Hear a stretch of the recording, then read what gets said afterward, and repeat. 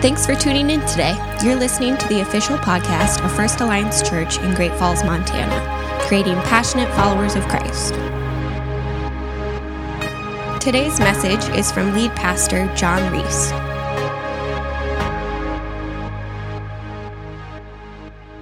Have you ever had a time in your life when God said no to something you really wanted?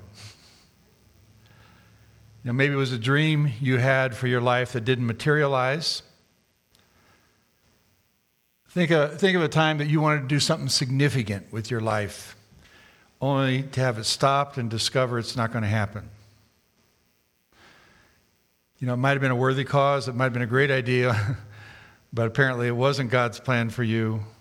And that's hard for us. That's hard for us to accept when that happens. But that's what David's going to face in the passage we're looking at this morning. David is now king over all of Israel. He has been fighting wars for them, and they have had victory after victory. The land is becoming secure. David is now at the high water mark in his life. Not only has he won these battles and subdued Israel's enemies, he has captured Jerusalem and made it his city. He's taken the Ark of God into the city. The kingdom's finally at peace for the first time in centuries. They're getting rest. He has brought the nation a level of unprecedented prosperity and international influence. The economy's up. Inflation and unemployment are down. And his approval ratings through the roof. Almost everything he's done has been successful. And so now the question he has is, what's next? What should I do now? Now you have to understand this. David is an ambitious man. That's one of the things that makes him a great leader. But driven man he's agitated when he doesn't have a goal before him. You know, someone suggested he's a little like Alexander the Great, who wept because there are no more worlds to conquer. And so, in this time of reflection, David comes up with this great idea. David wants to build God a house. We're looking at chapter 7 of 2 Samuel, and let's see how it describes it here. In verses 1 and 2, we're told that when King David was settled in his palace and the Lord had given him rest from all the surrounding nations and enemies, the king summoned Nathan the prophet. Look, David said, I'm living in this beautiful place, as the cedar palace, but the ark of God is still in a tent. David hasn't known peace like this in his entire adult life. He hasn't had peace like this since he was a shepherd boy. There are no enemies now trying to invade his nation, and so one of the first things he does is he builds this beautiful palace for himself, a home that's worthy of a king. He now has a house with cedar panels. It's incredibly beautiful. It's fragrant. It's very expensive. With conquest come riches. And David's enjoying the benefits of success. But then he starts to feel kind of uncomfortable about something. While he's living in luxury, the ark of God remained in a tent, and David thought to himself, that's not right. God's the one who put me where he did, and it's not right that I, the servant, should be so honored while the symbol of God's majesty on earth dwells in a common tent. Shouldn't God be honored above me, his servant? And since David was not thinking about moving into a tent right now to equal things, he considered upgrading the accommodations for the ark to something more appropriate. And he reasons that if he lives in a palace, then surely the Ark of God should have a better dwelling place than it does. At least it should be equal to what he has, maybe even better. It's not enough just to have it in the ark in Jerusalem. It has to have suitable quarters. There's something wrong when the Lord's servant is living in luxury while the sign of God's presence sits in a temporary shelter.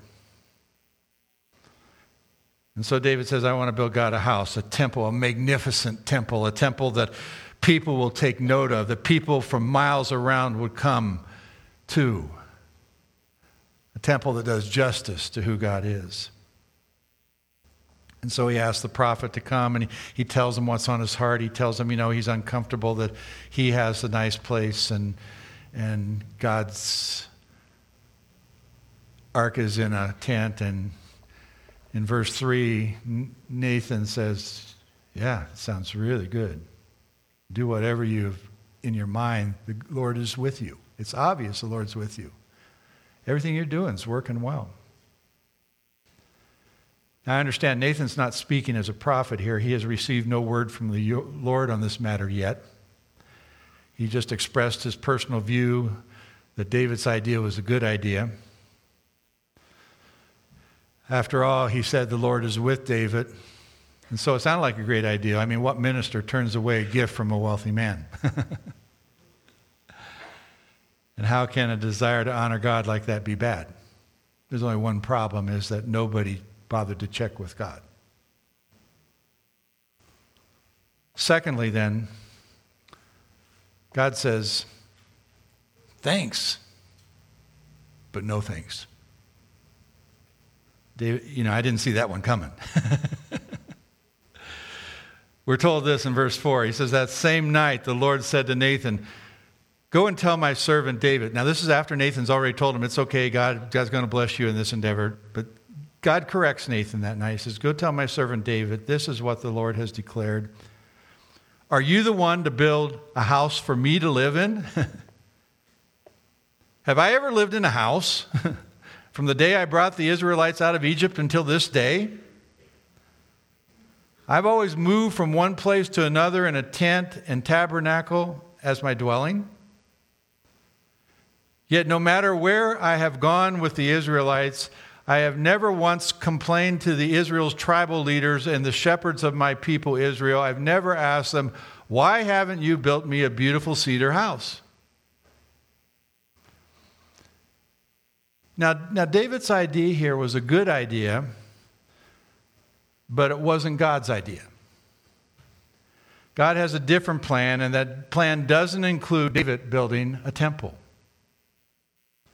R.C. Phillips points out this. He says, Nathan's initial endorsement of David's temple building scheme shows us the difference between the best reasoning of godly men, and that's just natural that you would think that was a good idea, and the Word of God as prophetically revealed.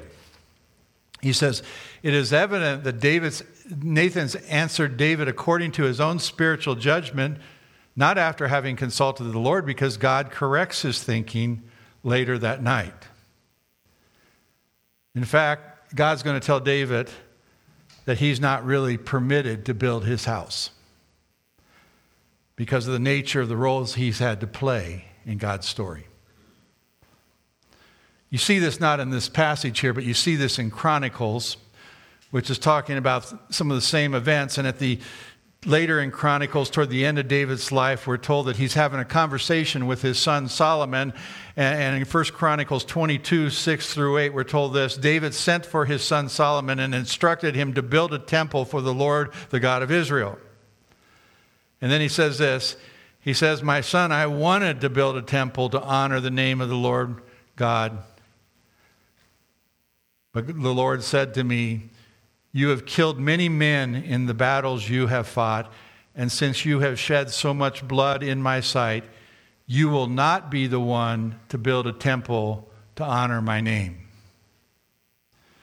It's as if God tells David, your plan's not a bad plan. It's a great idea, but it's not my plan. I appointed you to be a king, to lead my people, to secure the land. I didn't appoint you to build a temple. It's not really a question of David being wrong here or having, a wrong idea. It's a question of accepting God's no and the mystery of his will. God often has reasons that we don't fully understand, reasons for things. David's job has been to unite Israel and to destroy Israel's enemies. It's been a huge and bloody task. It was a task that God had given him, but God did not want his temple built by a warrior. God's temple was to signify God's peace, and it was not appropriate for a man of war to build it. And so David humbly accepted his part in God's plan, and he didn't go beyond it. David instead would spend the rest of his life gathering materials from all around the world so that the dream could be carried out, but the dream would not happen in his lifetime. Thirdly, then, in this passage, we see God make some promises to David. David's request was good, but God said no, but that doesn't mean that he is rejecting David. In fact, when God says no to this, he lets David know that he's planning something even greater for him. Something even greater than building the temple. At the same time, God turned down David's request to build him a house. He promises to build David a house. Nathan the prophet is told this by God. He says, "Now, go and say to my servant David, this is what the Lord of heaven's armies has declared." And he reminds David where he's come from. "You were nothing. I took you from tending sheep in the pasture. You were just a shepherd boy. And I selected you to be the leader of my people Israel. And I have been with you wherever you have gone." And we've seen that over and over again in this series. "I have destroyed all your enemies before your eyes." Listen to this next line. "Now I will make your name as famous as anyone who has ever lived on earth. And I will provide a homeland for my people Israel, planting them in a secure place where they will never be disturbed. Evil nations won't oppress them as they've done in the past, starting from the time I appointed judges to rule my people Israel. And I will give rest to you from all your enemies. Furthermore, the Lord declares that he will make a house for you, a dynasty of kings." David wanted to build a house for God, but God puts the shoe on the other foot and says, "No, I'm the one that's going to build a house here. I'm going to be the house builder. Instead of you building a house for me, I'm going to build a house for you." Now, I understand the word house can refer to a building, but it can also be a household or a dynasty, like the House of Windsor. David's hopes to build a house for God, or in the first sense, he wanted to build a place of worship for God. But God tells David he's the one who's going to build a house, and he's talking about the second sense. He's going to build a dynasty through David. God says in verse 12, "When you die and are buried with your ancestors, I will raise up one of your descendants, one of your own offspring, and he will make his kingdom strong. He is the one who will build a house, a temple for my name, and I will secure his royal throne forever. I will be his father, and he will be my son. If he sins, I will correct and discipline him with the rod like a father would do. But my favor will not be taken from him as I took it from Saul. I took my favor away from Saul. Your descendants, I'm not going to take my favor away from. I took my favor away from Saul by removing him from your sight, but your house, your kingdom will continue before me for all time, and your throne will be secure forever." And so Nathan went back to David and told him everything the Lord had said in the vision. Although David's son Solomon would build a temple, God himself is going to be the ultimate giver. And the house he proposes to build is going to be a house that will go on forever. And so God is the one who will be the initiator, not David. And David is not an active initiator, but a passive recipient. In effect, God says to David, "You're really not the one who's going to do something for me. You're only going to do things through me. It's by my sheer grace that you have power. It's by my sheer grace that you have success. And instead of you building me a house, I'm going to build you a house. Now, there could be a lot of reasons for all that's happening here. Eugene Peterson suggests one. He says this. He says, you know what I think? And this is just a man's thoughts, but he says, I think David was just about to cross over a line from being full of God to being full of himself. David's riding the crest of great acclaim, having decisively defeated the opposition, united God's people, and captured the allegiance of all Israel. He was heavy with success, and he was beginning to think, I want to do something significant for God. But he says, if David continues on this road, he could go too far and ruin himself as a representative of God's kingdom. He says, if any of us develops an identity in which God and God's grace is less important to us than who we are, then our action and performance, our ability to represent God's kingdom is utterly ruined. That could be what's happening here, partly. Actually, what you have in this passage is what is called the Davidic covenant. It's God's formal pledge to provide an eternal dynasty from David to rule over the people. It's a story of what God's going to do for us, not what we as people are going to do for God. Timothy Keller puts it this way. He says, every other religion says, I will build you a house, and then God blesses. In other words, if you look at all the religions of the world, one of the first things they do is they build these magnificent temples to their gods. And they do it to kind of earn approval from their God. He says, but in Christianity, God is the one who builds the house. And then he blesses you on top of that. After Adam sinned in the garden, God promised that a Savior would come into the world and restore the fallen people back to where God wants them to be. In the garden, he promised that the seed of the woman would come who would crush the tempter's head, the one who had so critically marred God's creation. And although David's seed is promised, and I should say it's through David's seed that the one who's coming is promised.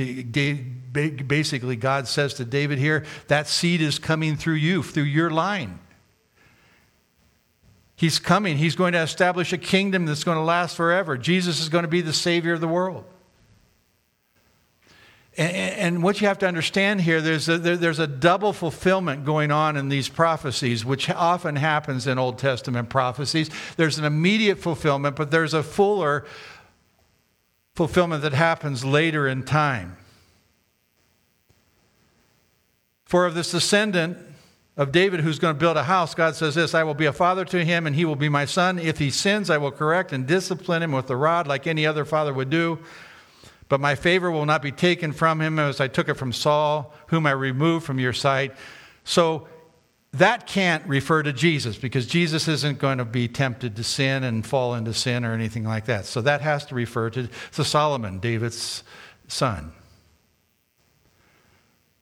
But on the other hand, as he starts to talk about that, he shifts into a higher gear and says, but this is going to be an eternal king and an eternal kingdom.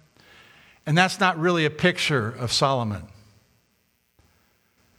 The kingdom of Solomon is going to be broken up right after his reign. It's going to be broken into two kingdoms, and then it's going to be ups and downs in the kingdom, and eventually there's going to be no one on the throne. R.C. Phillips points out this. He says, students of Old Testament prophecy will discern in God's covenant promises to David the phenomenon known as telescoping. He says this refers to the way in which prophecies speak of distant events, but also include near typological fulfillment in which many of the features of the ultimate fulfillment are discerned initially. A type is a picture of a coming event. A typological fulfillment is an event that points beyond itself It's a person or thing in the Old Testament that foreshadows a person or thing in the New Testament.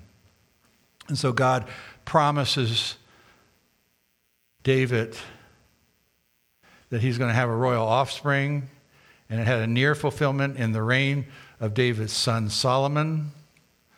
Whereas David was not permitted to build the temple, Solomon would build it. But it also had a complete fulfillment in Jesus.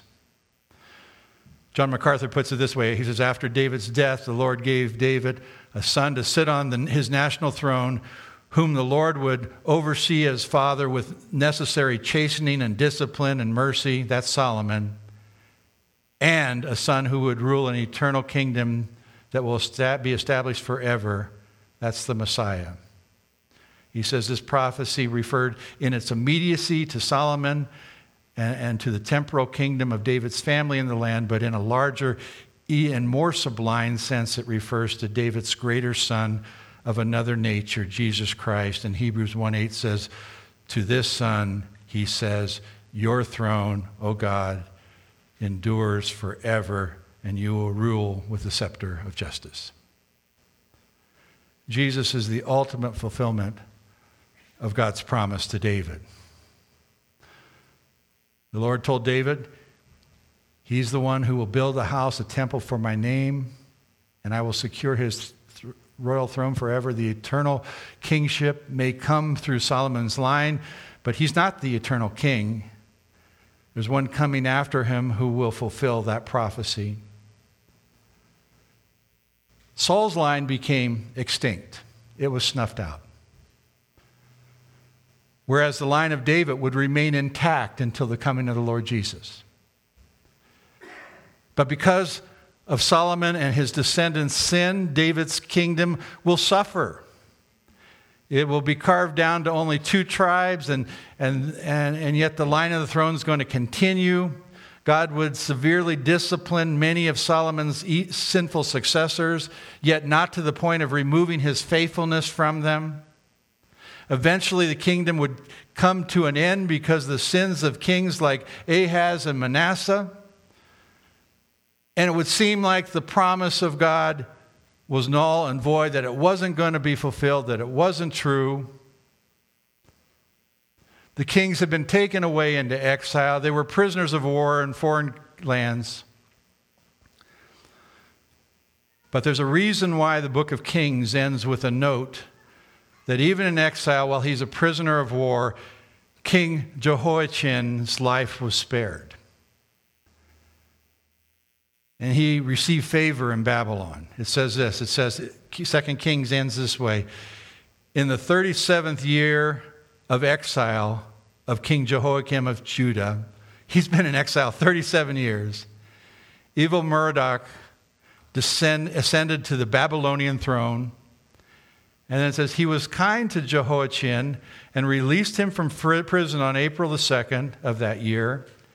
He spoke kindly to Jehoiachin and gave him a higher place than all the other exiled kings in Babylon.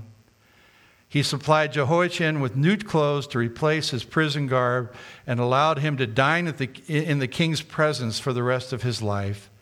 So the Babylonian king gave him a regular food allowance as long as he lived. That seems insignificant, but you know the significance of that? That means that even though the leader of Israel had been taken into captivity, he was not put to death. The royal heir was still alive. And so the depressing story of the kings ends with a note of hope. There's still a prospect of a future for the house of David. 37 years he's in captivity, and God is still protecting the line of David. It's still possible to have a king in David's line sit on the throne. God preserved David's line for this. This, you can imagine, a lot of this is just overwhelming to David, and all that he can do is give thanks to God. So next we see David thanks God. When David realizes that God has a plan for him that's much bigger than the plan he had for himself, he bows before God and offers thanks. This section records David's prayer of expressing his humble acceptance of God's promise to extend his dynasty forever and his amazement that God would do that for him, to honor someone like him. Notice it starts off with David saying, "Who am I? Who am I?" David knows who he is. He knows where he came from. He knows his failures, and he's had successes, yes, but he has had a lot of failures too. There's a tone of total disbelief in David that God would choose him for the role that he has given him. And then in verse 18, King David went in and sat before the Lord and prayed, "Oh, who am I, O sovereign Lord? And what is my family that you have brought me this far? You brought me from the fields to the head of the kingdom. And then you tell me that I'm the father of an even greater kingdom that would go on forever. And now, sovereign Lord, in addition to everything else, you speak of giving your servant this lasting dynasty?" I like to think of that phrase where it says David sat before the Lord. You know, in sitting down, David puts himself in that posture of receiving from God. Now he's not telling God what I'm going to do. He's receiving from God. He's the king. He's in control, but he's not telling God anymore what he's doing. He relinquishes control and sits quietly at God's feet. Eugene Peterson says this. He says, "What we don't do for God is often far more critical than what we in fact do." You might have to think about that one for a moment. He says, God is the beginning and the center and the end of life, but we are often unaware of God's action except dimly and peripherally, especially when we're in full possession of our powers, when we're full of who we are, when our education is complete, when our careers are in full swing, when people are admiring us and prodding us onward. It's hard not to focus on what we have to offer, what we bring to the table. It's hard not to imagine that we're the beginning, the center, and the end of our world, at least the part of the world in which we live. He says, sometimes we need to quit. Quit whatever we're doing and sit down and shut up. He didn't say shut up, I added that. He says, when we sit down, the dust raised by our furious activity settles. The noise generated by our building operations go quiet. We become aware of the real world, God's world. And what we see leaves us breathless. It's so much larger, so much more full of energy and action than our ego-fueled actions. So much clearer and saner than the plans we have projected. He said modern Christians are characteristically afraid of being caught doing too little for God, let alone nothing. But there are moments, far more frequent than what we think, when doing nothing is precisely what he wants us to do. Now, he goes on and qualifies that really quickly, saying, I'm not talking about an irresponsible doing nothing. I'm talking about a worshipful listening to God. I'm not talking about laziness. I'm talking about waiting. I'm not talking about inactivity. It's a strategy of letting God lead. And he goes on and says this. He says, when David sat down before the Lord, it was the farthest thing from passivity or resignation. It was prayer. It was entering into the presence of God, becoming aware of God's word, trading his plans in for God's plans, letting his enthusiasm for being king with authority and strength to do something for God be replaced with the willingness to become a king who would represent truly the sovereignty of the Lord, God, the high king. Now, that's a complicated way of saying what I can say in a sentence because I'm so much more intelligent. And that is, be still and know that I am God. There's a time to stop our frenzied activity and just listen to God. God has just told David what he's going to do for him. It was pointed out, and I didn't count them, so if they're wrong, I'm not the one wrong. It's the one that told me that they're wrong, okay? But it's been pointed out that God used 23 first person verbs in addressing David. 23 times he said, I will, I will, I will, I will. This is what I'm going to do. More important than what you're going to do for me is what I'm going to do for you.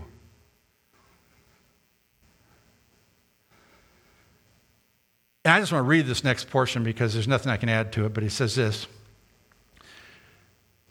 Then King David went in and sat before the Lord and prayed, Who am I, O sovereign Lord, and what is my family that you have brought me this far? And now, sovereign Lord, in addition to everything else, you speak of giving your servant a lasting dynasty. Do you deal with everyone this way, O sovereign Lord? Are you this generous and gracious to all your people? I mean, I'm so unworthy of this. Is this the way you treat everybody? What more can I say to you? You know what your servant is really like, O sovereign Lord, because of your promise and according to your will, you have done all these great things and have made them known to your servant. How great are you, O sovereign Lord? There's no one like you. We have never even heard of another God like you. What other nation on earth has a God like Israel?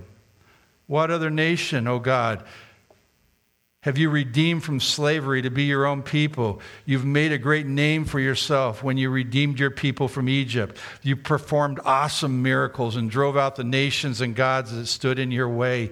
You made Israel your very own people forever, and you, O Lord, became their God. And now, O Lord God, I'm your servant. Do as you have promised concerning me and my family. Confirm it as a promise that will last forever, and may your name be honored forever so that everyone will say, the Lord of heaven's armies is God over Israel, and may the house of your servant David continue before you forever. O Lord of heaven's armies, God of Israel, I've been bold enough to pray this prayer to you because you have revealed this to your servant, saying, I will build a house for you, a dynasty of kings. For you, O Lord, O sovereign Lord, your words are truth, and you have promised these good things to your servant. And now may it please you to bless the house of your servant so that it may continue forever before you, for you have spoken. I bring these things back to you because they're what you said. I'm claiming your promises.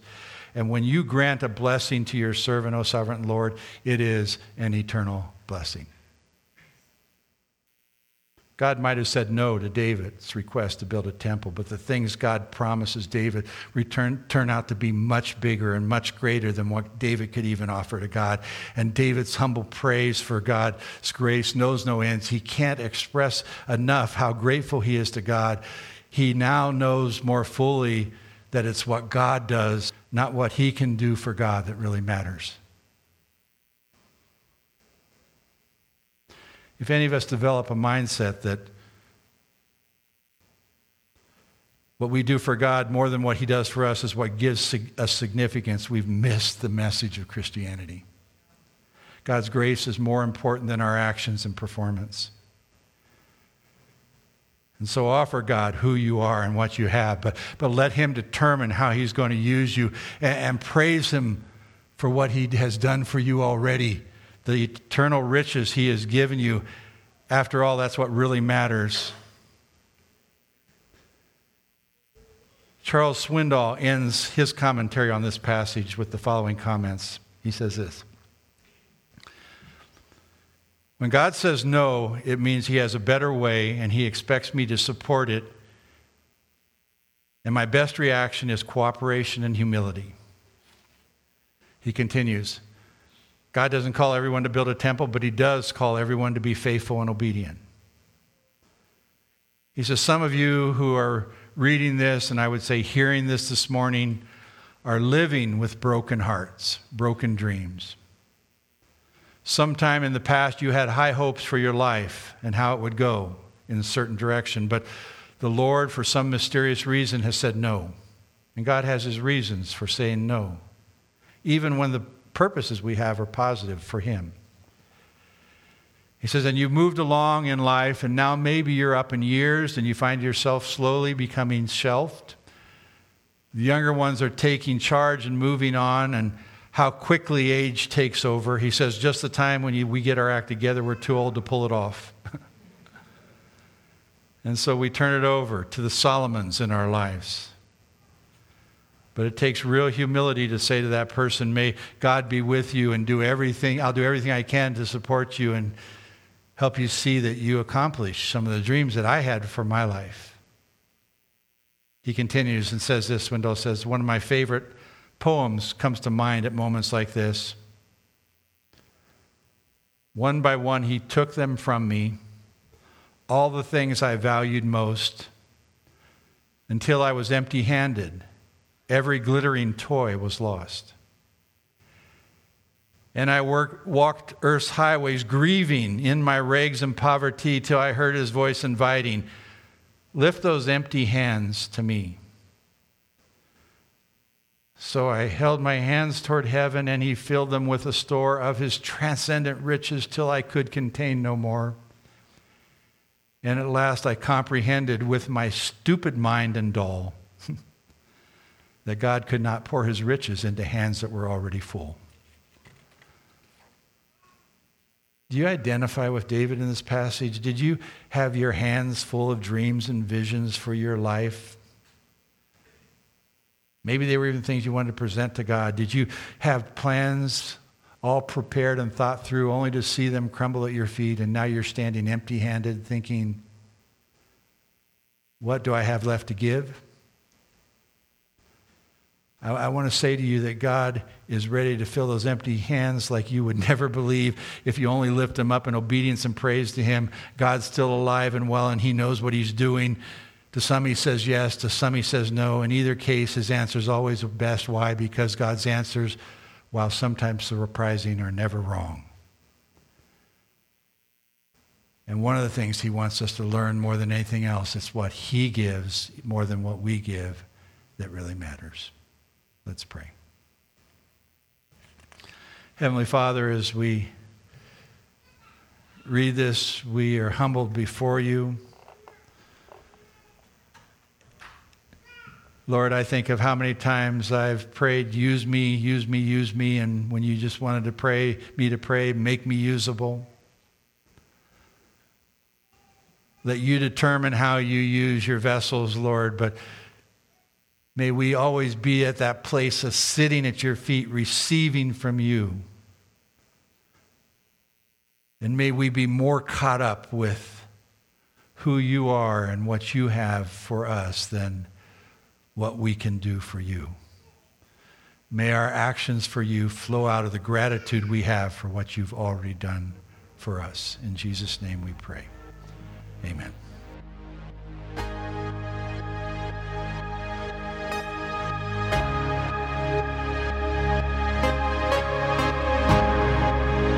We hope you were blessed by the message today. Follow us on social media to keep up to date with church news and events.